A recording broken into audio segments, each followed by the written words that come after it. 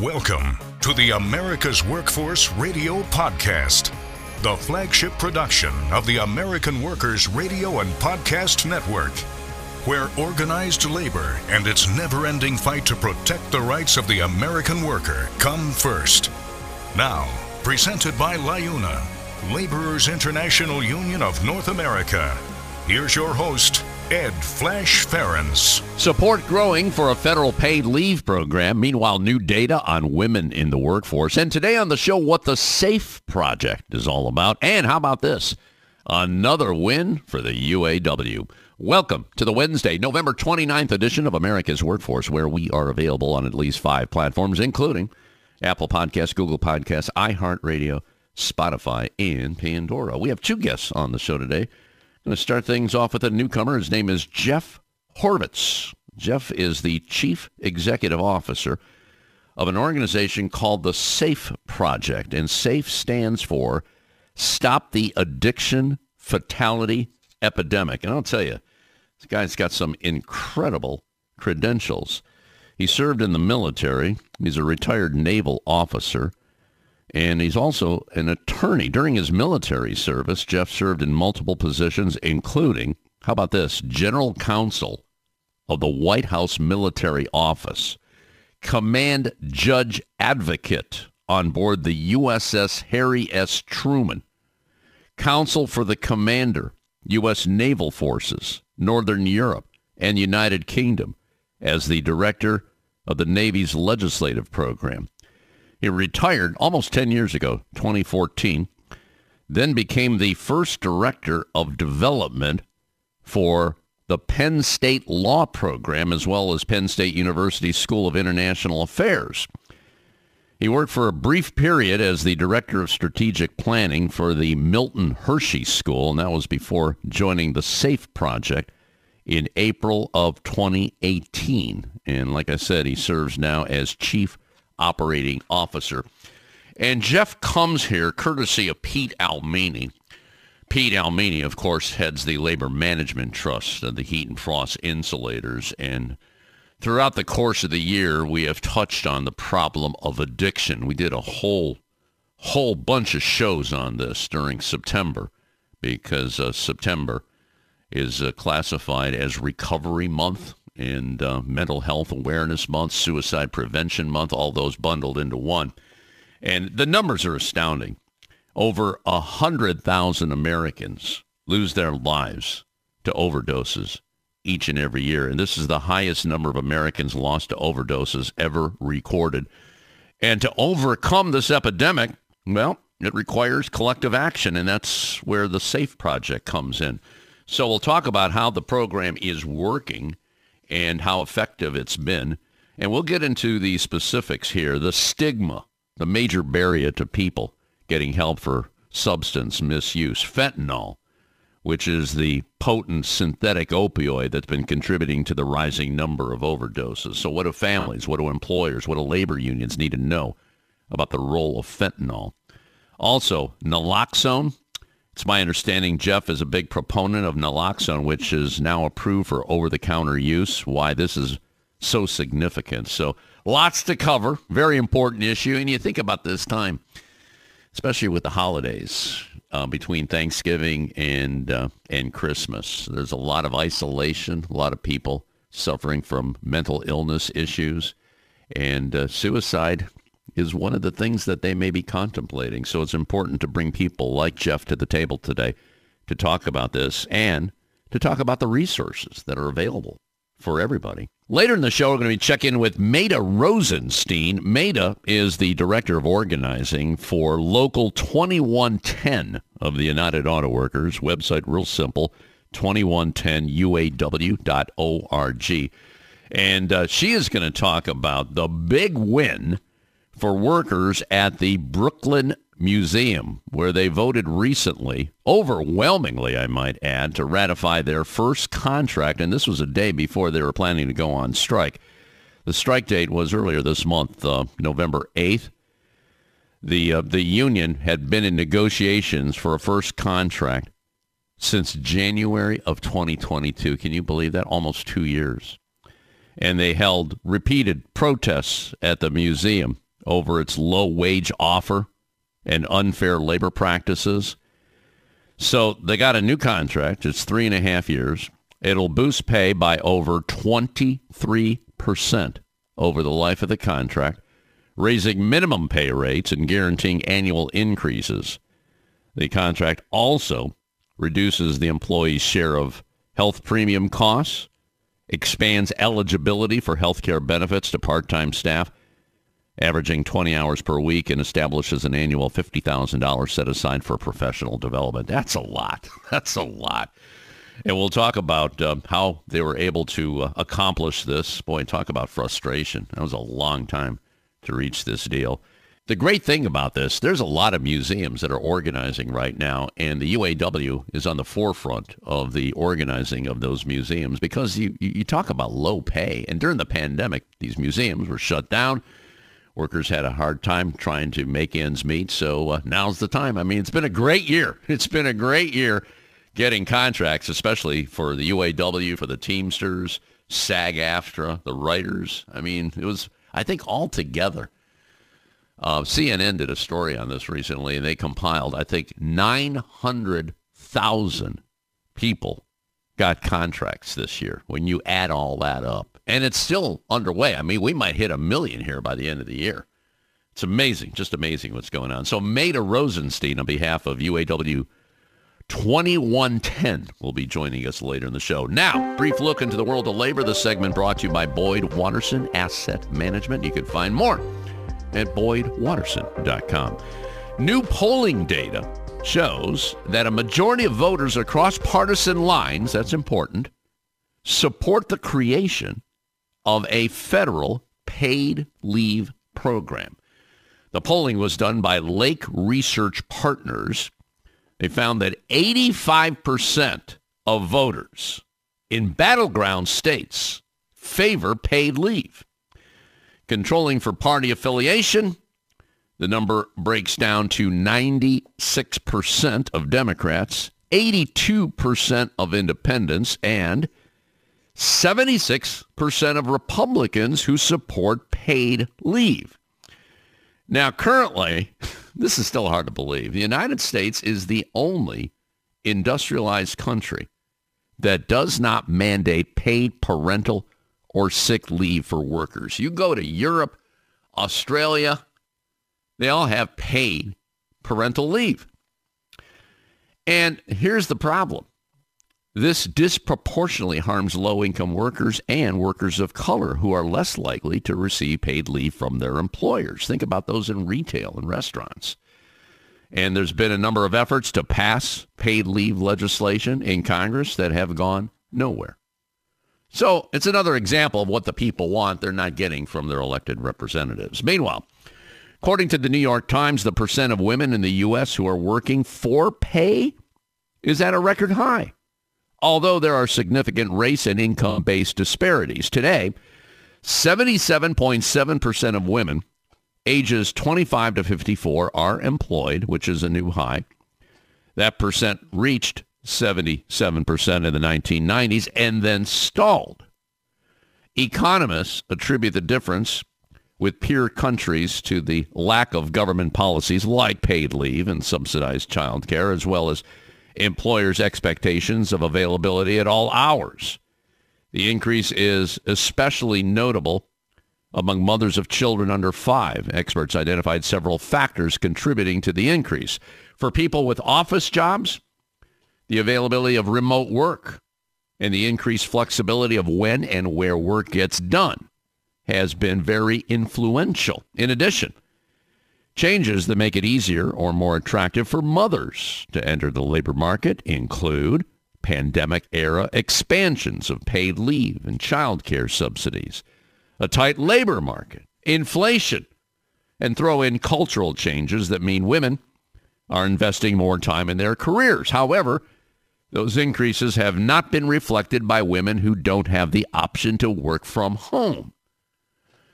Women with less education, lower income women, those who are Latino or unmarried, were all identified as groups who are more likely to have jobs that cannot be done remotely. Now, These factors mean that mothers with young children and a high school diploma or less, fewer are working today than in the year before the pandemic. Not by much. It was 54% compared to before the pandemic of 56%.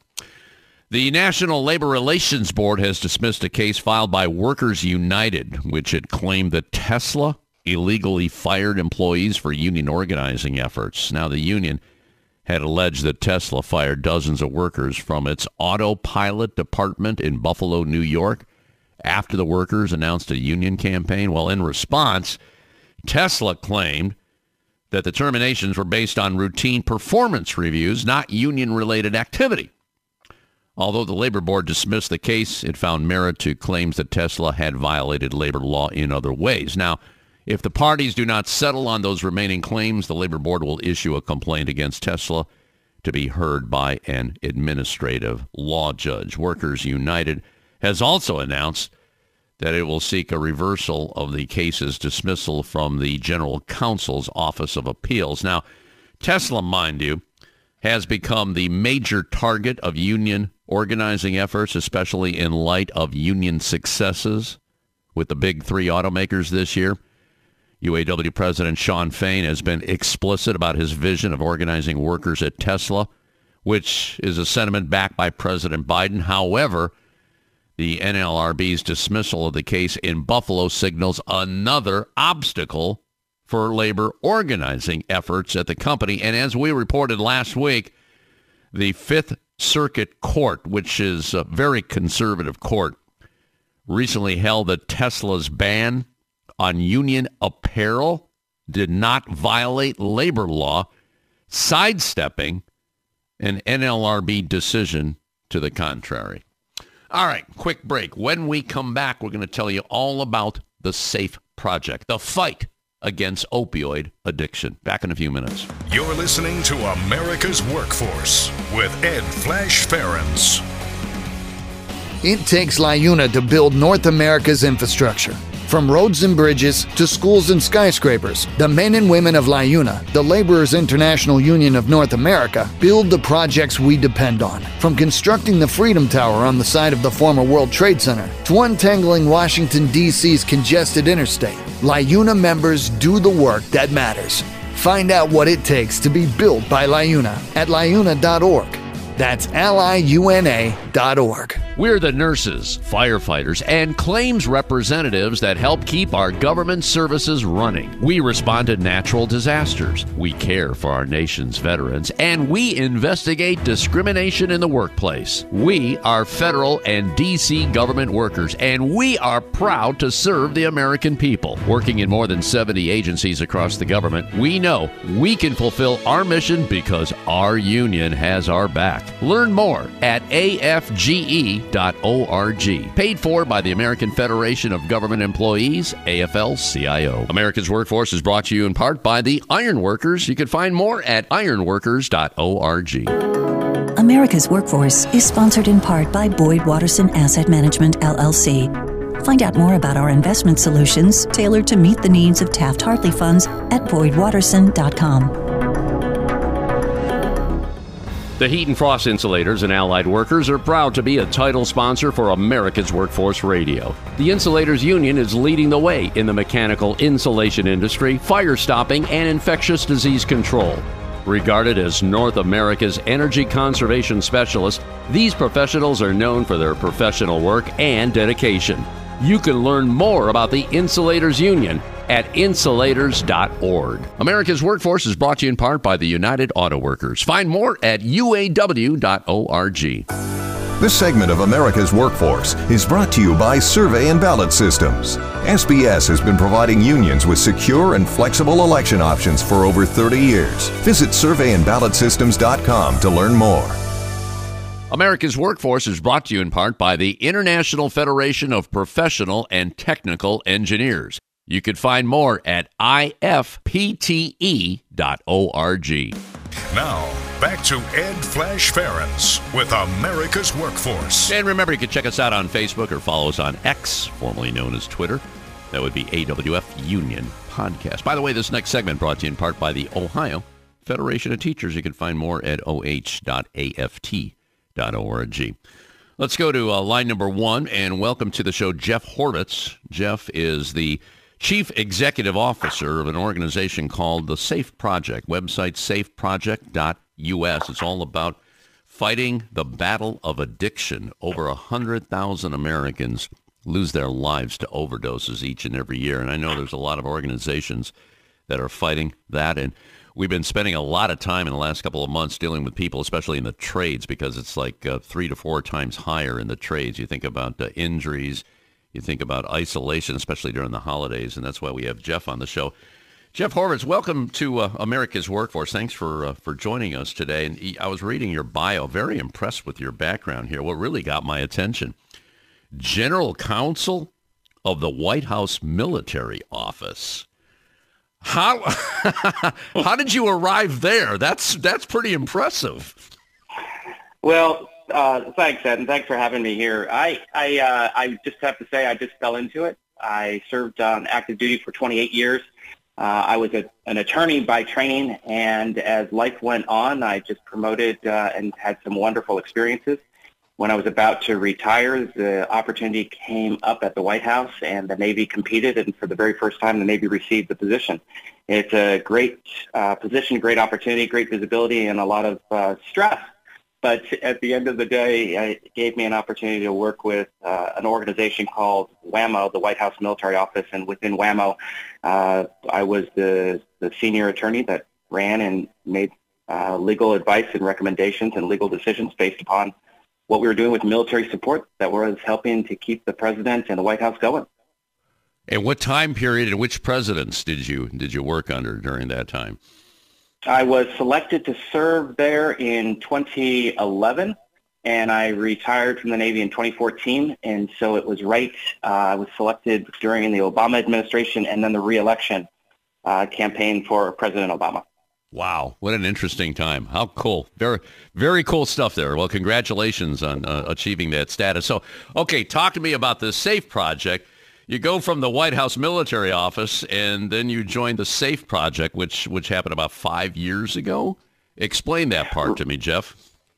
You bet. I didn't really know what I wanted to do when I got out of the Navy, but my life and my focus has always been somewhat mission-driven.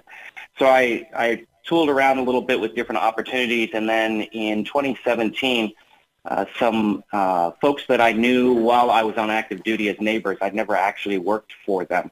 They had lost their son as a result of an overdose and started a new nonprofit. It just happened it was Admiral James Winnefeld and his wife that had lost their son, and he had been the vice chairman of the Joint Chiefs of Staff, the number 2 in the Department of Defense. And so when they were starting up their new nonprofit to work on this, I was asked if I would come assist. I thought maybe for a short period of time I would do that, and that was in 2018, and I haven't left yet. So give me the nuts and bolts of the program. I know the website. I was very impressed with what I saw, safeproject.us. Can you tell us how it actually works, how it's helping people? Yeah, absolutely. For starters, what folks probably need to understand is what we discovered with Winnefeld's journey is that addiction and mental health challenges can happen to anyone. They lost their son after struggling with mental health challenges, after going through treatment, and when he was in relapse or recurrence of his active addiction. And these are smart people. These are people that had a lot of control and a lot of means to help their son, and they depleted those means. Sandy Winnefeld was defending the country and fighting terrorism, and he couldn't save his son's life. And he realized at that point that since he is so successful on active duty, what is wrong? And what we discovered, what was wrong is that we do things in individual silos and we don't share and we don't work with each other. And so SAFE Project was built really on a collaborative model that says we need to build the village. We need to not just reduce the number of prescription drugs out there, but we need to fight to try to address the causes. We need to work together to find enough treatment and not just arrest away a problem. And we really need to get everybody to do that. And so SAFE Project was created really to build that collaborative approach. And what we have done is we have tried our very best to meet individuals where they are. So we have a division that talks the talk at colleges and universities called our Safe Campuses Division, because what you say and how you say it to a college and university is very different than what you would say to others. We have one division that deals with communities, one division that deals with veterans, active duty members, their caregivers, and their families, and one division that goes into workplaces. And that's where we do a lot of our work, and that's what led us, you and I, together today. We do a lot of our work in the construction industry because they're really struggling the most with the mental health challenges and the substance use. Well, let's start right there then. What, in your opinion, and you've been at this for almost 10 years, what's the biggest barrier when it comes to addressing substance misuse and substance use disorder, especially in the trades, in the construction industry? I think the biggest barrier remains the biggest barrier that slowed us down in construction on suicide and everything else. It's just the stigma.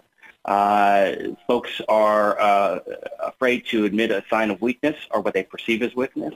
They're afraid to appreciate the fact that these things will happen, that repetitive work will actually cause injuries, and you can't medicate away those injuries. If you have mental injuries that are not seen, you need to find a way to share those and feel comfortable sharing those so that you can also deal with those directly without using coping mechanisms to address those. But I think stigma is really the biggest problem, not just in the trades, but really around the country. Last year, 108,000 people died. That's 300 people a day from overdoses that are purely preventable. And that's not even addressing the suicide side of the house. And so we would never let that happen in our country if it was something we could talk about. And so it's really stigma. Well, Jeff, if you don't mind, let's get into that a little bit deeper. You indicated that stigma is the major barrier. How do we combat that right now? I mean, you kind of mentioned there's a group effort here. You do a lot of education in the field, but in your role at the SAFE Project, where do we start? How do we attack this problem? I think there's no perfect answer. What we try to do at SAFE Project is a couple things. The first thing is to educate that it is okay and is acceptable to not be okay. The first thing what we really do is we really try to educate individuals, whether it's the trades or otherwise, or other sources. We try to educate them that this is a problem, that it does exist, that it's not someone who is an addict or a junkie. When we're talking about substance use disorder, we're really talking about something that makes perfect sense in light of the need to really continue to work with the repetitive injuries that happen, or from the mental health challenges that really come from the workplace itself. Whether you have enough sick days to take some time off to deal with an injury, things like that. And really try to encourage leadership to step up to the plate to talk about stigma. What we do know out in the country today is everyone has different messages.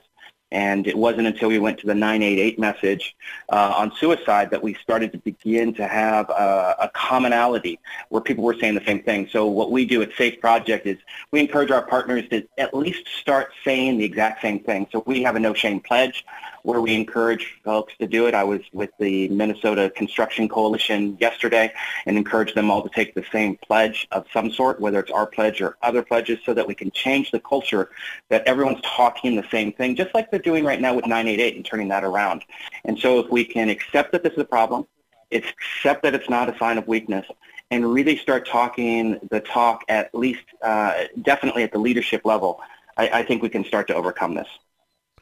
Let me ask you this. Is there a lot of buy-in to what's going on right now? You mentioned being in Minnesota. I'm just wondering, I would imagine there's a lot of locals out there that probably need your help.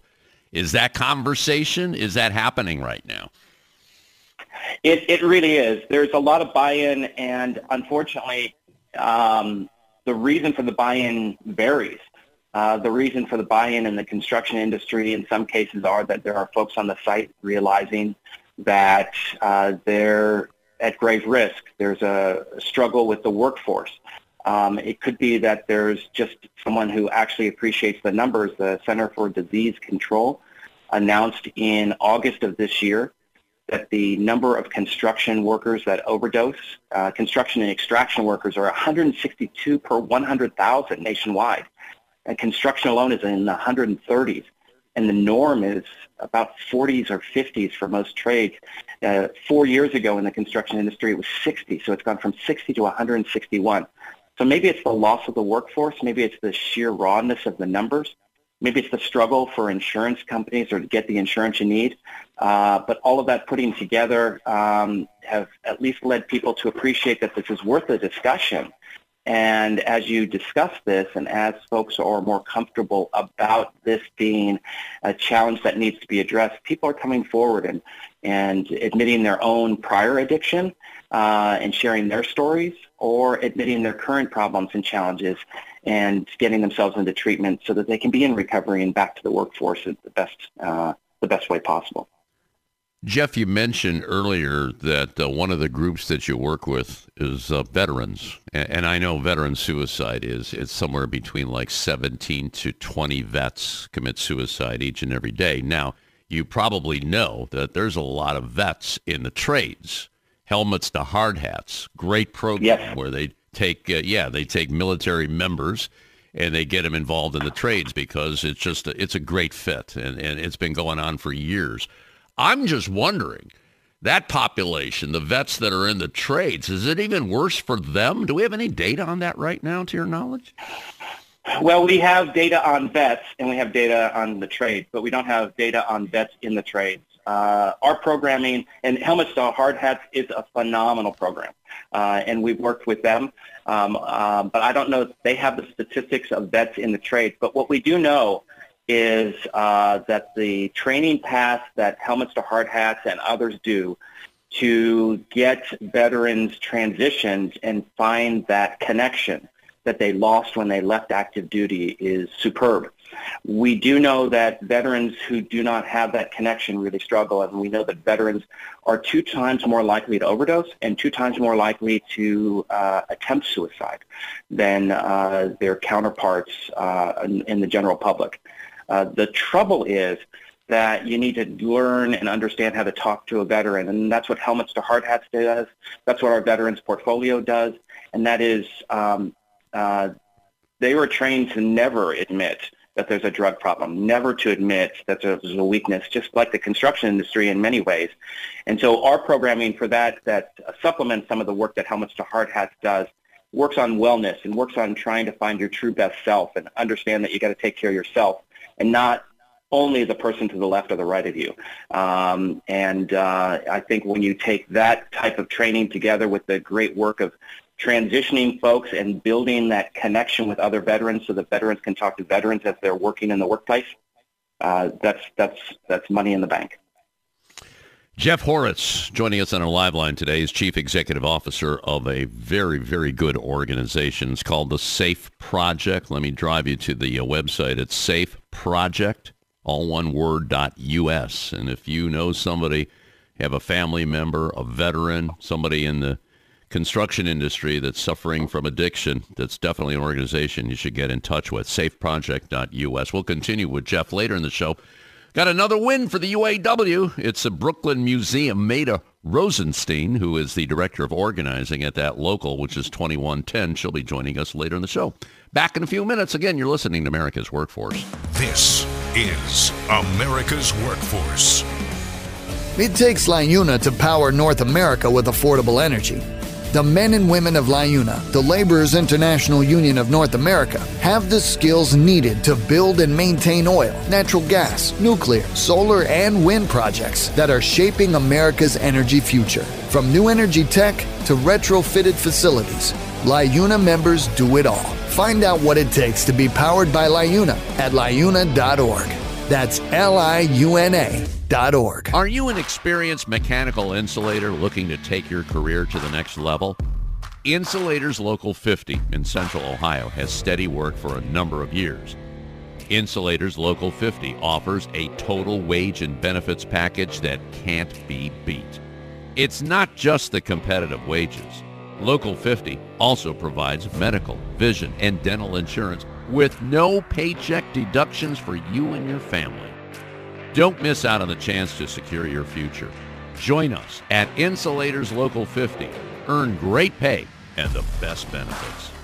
Visit insulators50.com/AWF50 to fill out the online form, and a Local 50 representative will call to begin the process. America's Workforce is brought to you in part by the United Steelworkers. You can find more at usw.org. A great union requires a reliable election system. Survey and Ballot Systems is a trusted election partner with more than 30 years of expertise in managing union elections. By partnering with SBS, your union can ensure it gets an auditable process and a high level of customer service. SBS is here to help you conduct your union vote securely, transparently, and with trust building always in mind. Visit surveyandballotsystems.com to learn more. America's Workforce is brought to you in part by the Heat and Frost Insulators Labor Management Cooperative Trust. Find out more at insulators.org/LMCT. Now, back to America's Workforce. Here's Ed Flash Ferens. And remember, you can check us out on at least 5 platforms. That includes Apple Podcasts, Google Podcasts, iHeartRadio, Spotify, and Pandora. And when you get an opportunity, just sign up and receive our shows on a regular basis and give us a rating. We always appreciate those 5-star ratings, so please keep them coming. By the way, this next segment brought to you in part by the North Coast Labor Federation. Let's go back to our live line. Rejoin Jeff Horwitz, who is a chief executive officer for the SAFE Project. We're talking about addiction. We're talking about workplaces, and we've done several shows over the last couple of months about the problem with substance abuse and the suicide rate in the trades. And Jeff has been working on that with the SAFE Project for almost 10 years now. If you don't mind, let's talk about substance misuse at home. I mean, we got to cover that as well. I mean, you're working 8, 9, 10 hours a day, so, obviously with overtime. And so a lot of times people come home, they got to have a beer, and then God knows what else is going to happen. And perhaps the next day you're not going to be very sharp going into work. But, I mean, that's part of the whole picture here. Does the SAFE Project, I know you're very comprehensive. I was wondering, what's the MO when it comes to substance abuse at home? How do we handle that? So, Ed, there's lots of ways we can address it by education. In the workplace, if it's not affecting them in the workplace, there's still a problem at home, especially with substance use. And the example that you're providing or the drugs that you're receiving. The biggest problem that we deal with right now in the home is the leftover and excessive drugs that are in the home that were prescribed to folks. What we know today is about 92% of drugs that are prescribed by physicians are not used. And all those drugs that are not used are sitting in the medicine cabinets at home. About 70% of households have those, and it's the number one pharmacy for teenagers. Teenagers will readily admit that they have experimented with drugs and that they've experimented out of the medicine cabinet because it's a prescription drug, and they assume that it's safe.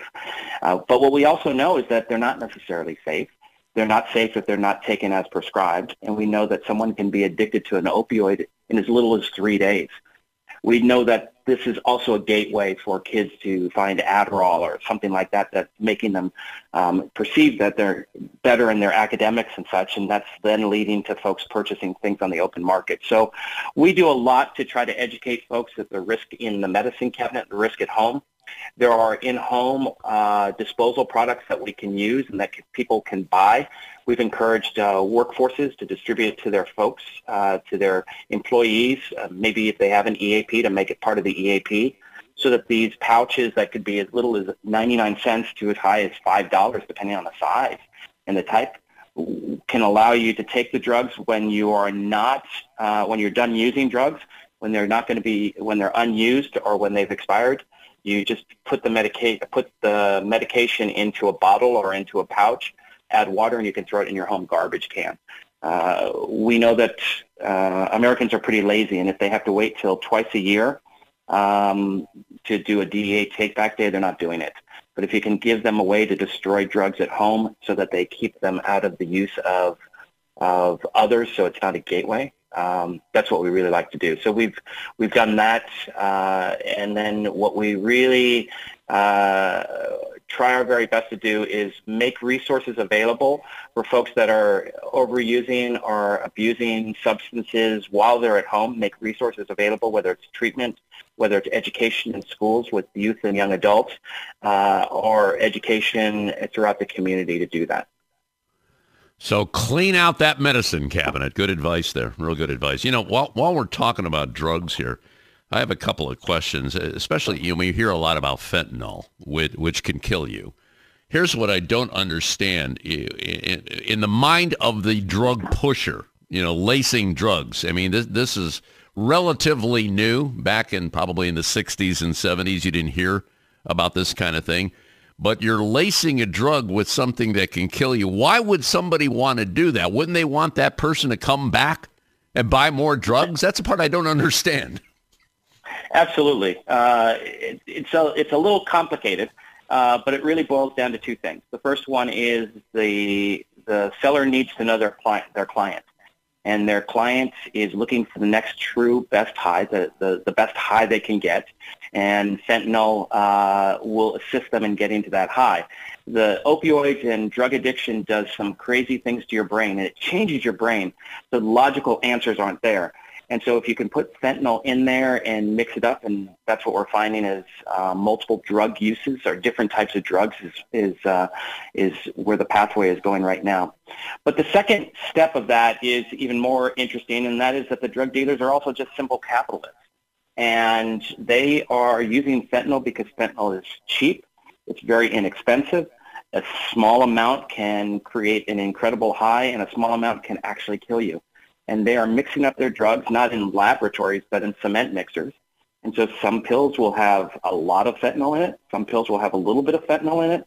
But it's sure a lot cheaper for them to use fentanyl than it is for them to use pure heroin or cocaine or something like that. And so as a result, they're making money, and it's capitalism in the drug trade.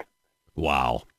Okay, another question here. Naloxone. We've been hearing a lot about that, and this is, I guess it's now available over the counter, and it's been very effective in helping people. What's your opinion on this drug? Naloxone is essential. It should be on the workplace and the workplaces. It should be available at your home, and individuals should carry it if they can. Naloxone and what is now over the counter is Narcan, which is a nasal spray. It is harmless. What it does is if someone has overdosed, the opioids are blocking their receptors in the brain and telling them not to breathe anymore. And Narcan, the nasal spray, will immediately knock those opioids off and protect your receptors for up to 30 minutes. And you're literally saving a person's life the minute you squeeze that Narcan into their nostrils. It is that simple. Now, you need to call 911. There's a training evolution you go to, but the bottom line is if there is someone there who has overdosed and you can provide them with Narcan, you can get them to start breathing again and save their life. And the only way that you'll be able to get them treatment, the only way that you'll be able to save them is to release the opioids from the receptors, and to do it that way. What we have found, though, is that folks are afraid of using Narcan or naloxone because they think there's a danger to it. And the truth is there's no danger. There's no hazard to it. So if you're mistaken and someone is struggling with a heart attack but they're not breathing and you think that it might be an overdose and you spray the Narcan, there's no harm, no foul. There's no danger associated with that mistake. You're still calling 911. You're still getting the paramedics there, and you're still doing the same training that you've done in order to address heart attacks or things like that. And so in the end, we encourage folks to have Narcan on the work site, and we encourage folks to have Narcan in their cars or on their cells. I travel with it all the time, and thank God I haven't run into a situation where I've needed it. But it's easy to get in most communities for your home. You can get it for free. If you want to have it in the workplace, you probably have to purchase it, and we can help folks find it for free or purchase it if they want it. All right, a lot of this information that Jeff is talking about is available on the website, safeproject.us, safeproject.us.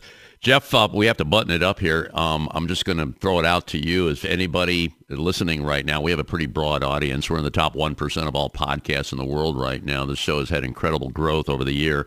And we get a lot from the trades. Best advice that you can give, they should contact you if they, especially you would come to the local or maybe some kind of a regional meeting. Can that all be arranged through you? Absolutely. My email address is jeff@safeproject.us. If they don't remember it or don't want to do it that way, we have a Contact Us page. We would be happy to talk to anyone or to find local community coalitions or support to help them learn and educate their folks on what to do. And the only advice I would give is this is a problem. This is a crisis. And it won't go away by not working on it and dealing with it. So we can sit down with you all. We can help you. We can encourage you. But in the end, if we can fight stigma by being united, whether it's through the Safe Project No Shame Pledge or some other means, where leaders can show their workforce that they care, we know that the workforce will speak up. But if you just pass it on to somebody else or you try to ignore that difficult conversation, it's not going away. And the numbers have risen astronomically, especially in the construction arena. Well, Jeff, thank you so much for coming to the table today. Jeff@safeproject.us. That's his email, and the website is safeproject.us. You take care. Stay safe. Let's talk again in the new year. Can we do that? Absolutely, Ed. Thanks for having me. It's great, and I'm thrilled to see how well you guys are doing. All right, we're going to take a quick break. When we come back, another win for the UAW, the Brooklyn Museum. Maida Rosenstein, Director of Organizing, coming up next. This is America's Workforce. More shows available at awfradio.com. It takes LIUNA to keep America running.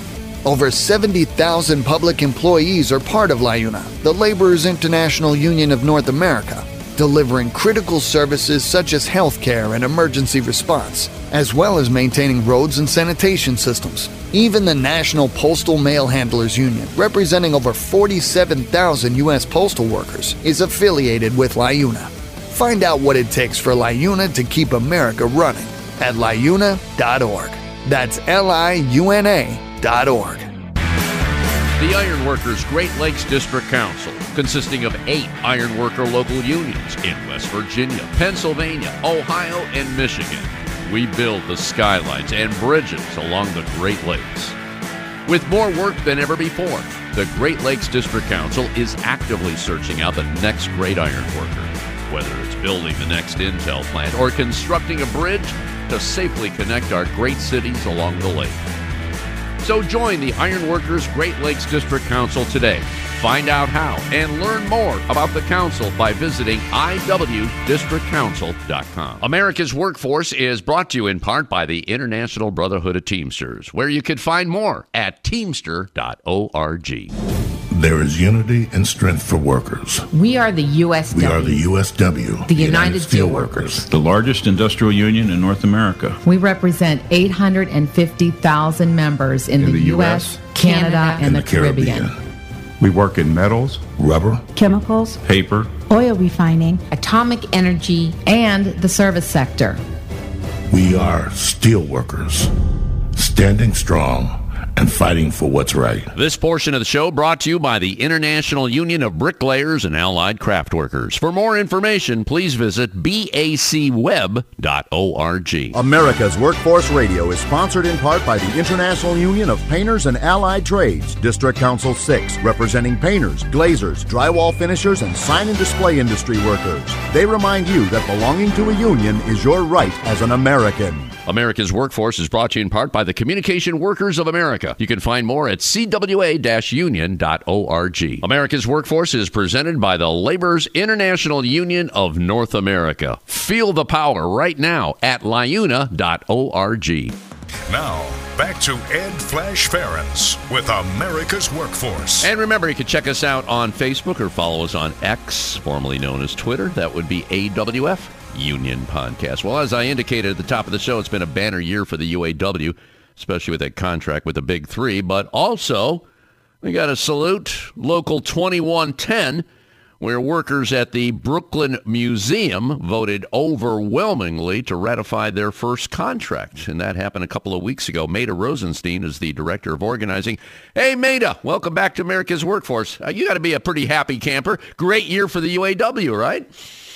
It has been a great year, and it's been a great year for Local 2110 as well, a great couple of years, because we've been doing an enormous amount of organizing, and we have been able to win some great first union contracts, including the most recent one at the Brooklyn Museum.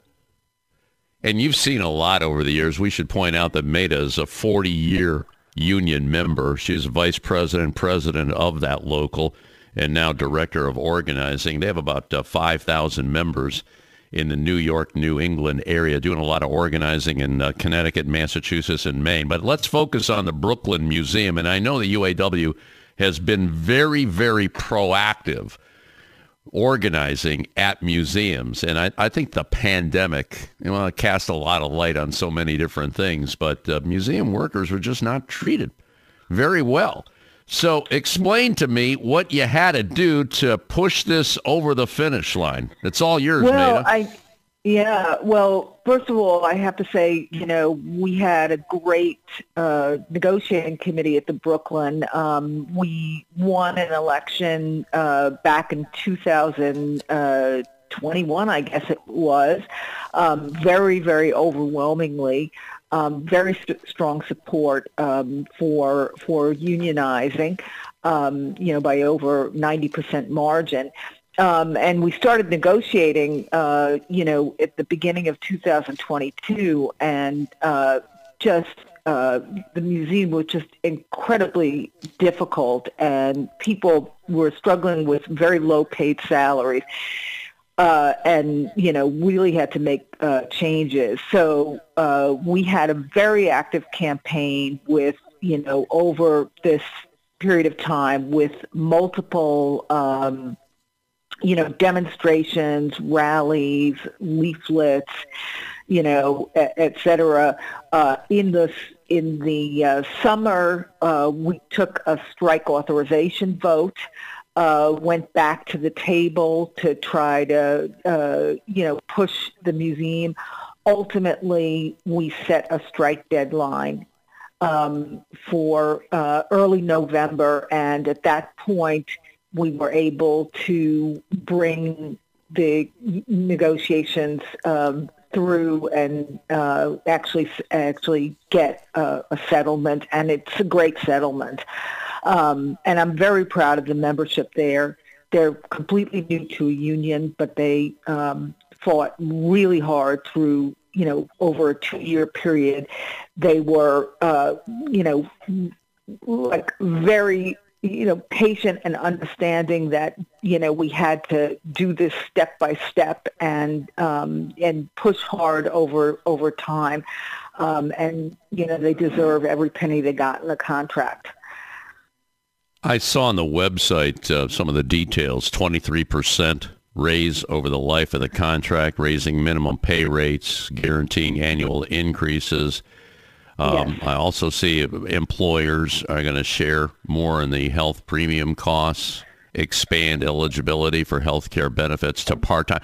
Any of these, yes. I mean, there was a lot of parts to this. Which one was probably the most difficult, in your opinion, to get done? The compensation, at the end, the wage increases. The museum, had a bad history of, not giving regular increases to people. Very, very low minimum increases and, low pay rates to begin with. We had professional employees that were making under $50,000 when this started, or in the low 50s, and we were able to significantly, increase those rates. So that was very, very difficult. But the other thing that was a problem with the museum was they really didn't ever accept the idea that there was a union and that they would have to engage in true collective bargaining, and so they wanted to take credit for everything. Any move that they made in our direction, they would act as if they had done it on their own. We had multiple unfair labor practice charges filed during this campaign because They made unilateral changes without bargaining with the union. They took many positions out of the union. So all of those things were, the whole tenor of the bargaining was also difficult, and we had to contend with that at the end. And I think we hope that there'll be a real reset in the relationship to begin with the museum, so that there's going to be a good collective bargaining relationship going forward.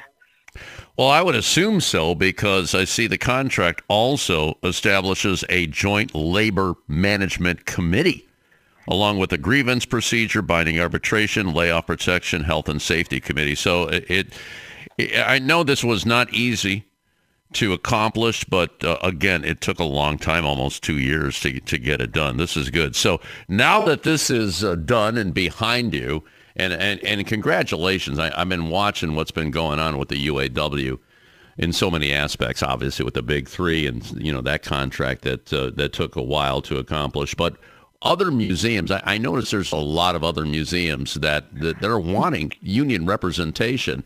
Going into the new year, what's the game plan here, Maida? Well, first of all, we've